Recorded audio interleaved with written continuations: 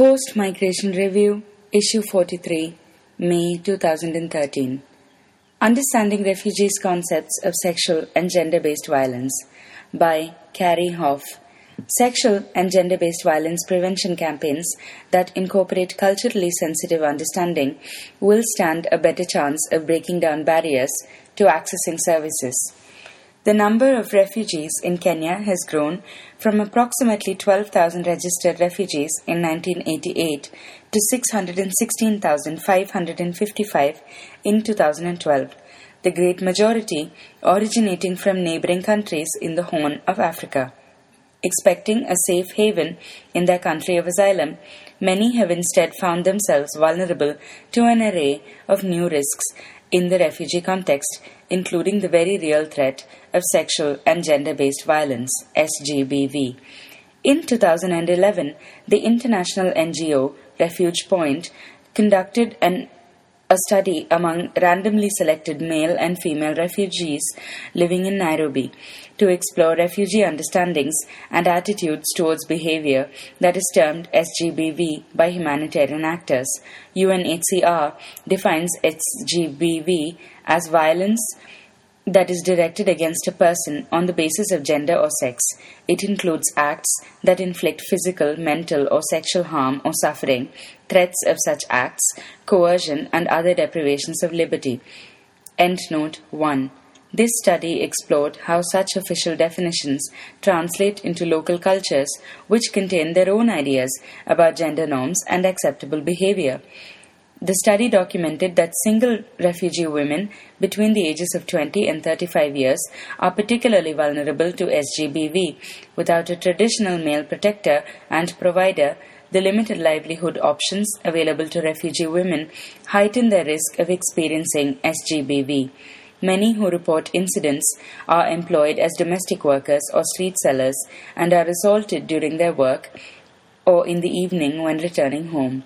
SGBV incidents were more prevalent during the first 2 years in Nairobi when asylum seekers and refugees were less familiar with the area and had established fewer support mechanisms. Most survivors interviewed had not sought medical treatment after being attacked. The majority of women interviewed did not speak English or the official local language, Kiswahili, and explained that stigma left them wary of asking another member of the community to interpret. Women repeatedly highlighted the negative social consequences if a woman is known to have been raped, including being labeled a sex worker, presumed to be infected with HIV/AIDS, and being considered unsuitable for marriage. Acknowledging an incident of SGBV is considered shameful, and several survivors described wearing the niqab, face veil, so that they could not be identified and ridiculed. The taboo on openly discussing anything related to sexual relations also inhibits some women from seeking help. Direct translations of SGBV terminology do not necessarily exist within the lexicons of refugee communities. If there are no equivalent words to describe a particular form of SGBV, to what extent can it be conceptualized by the community to exist as a violation? Consent was revealed to be a key concept which defied any clear-cut translation. Sexual passivity, Oromo male, some will not resist you in everything that you do, which means they have consented. Modest refusal of sex to appear proper, Oromo male, men think she is just cheap if she says okay at a glance. She will never say yes, so I need to use some force because this is normal. And especially marital partnership, Somali female, there is nothing like being forced. It is just part of an agreement between wife and husband, were all noted as markers of consent among these communities. The assumption of a wife's consent within marriage has implications for the reporting of physical and sexual violence by a spouse. This was found to be widely occurring but largely surrounded by silence, as it is not regarded as violations. The findings suggest that the normalization of such violence, combined with cultural expectations of wifely obedience and loyalty to husbands, also contribute to low reporting rates. Oromo female, beating is something that has come from our ancestors. It is normal for a husband to beat his wife.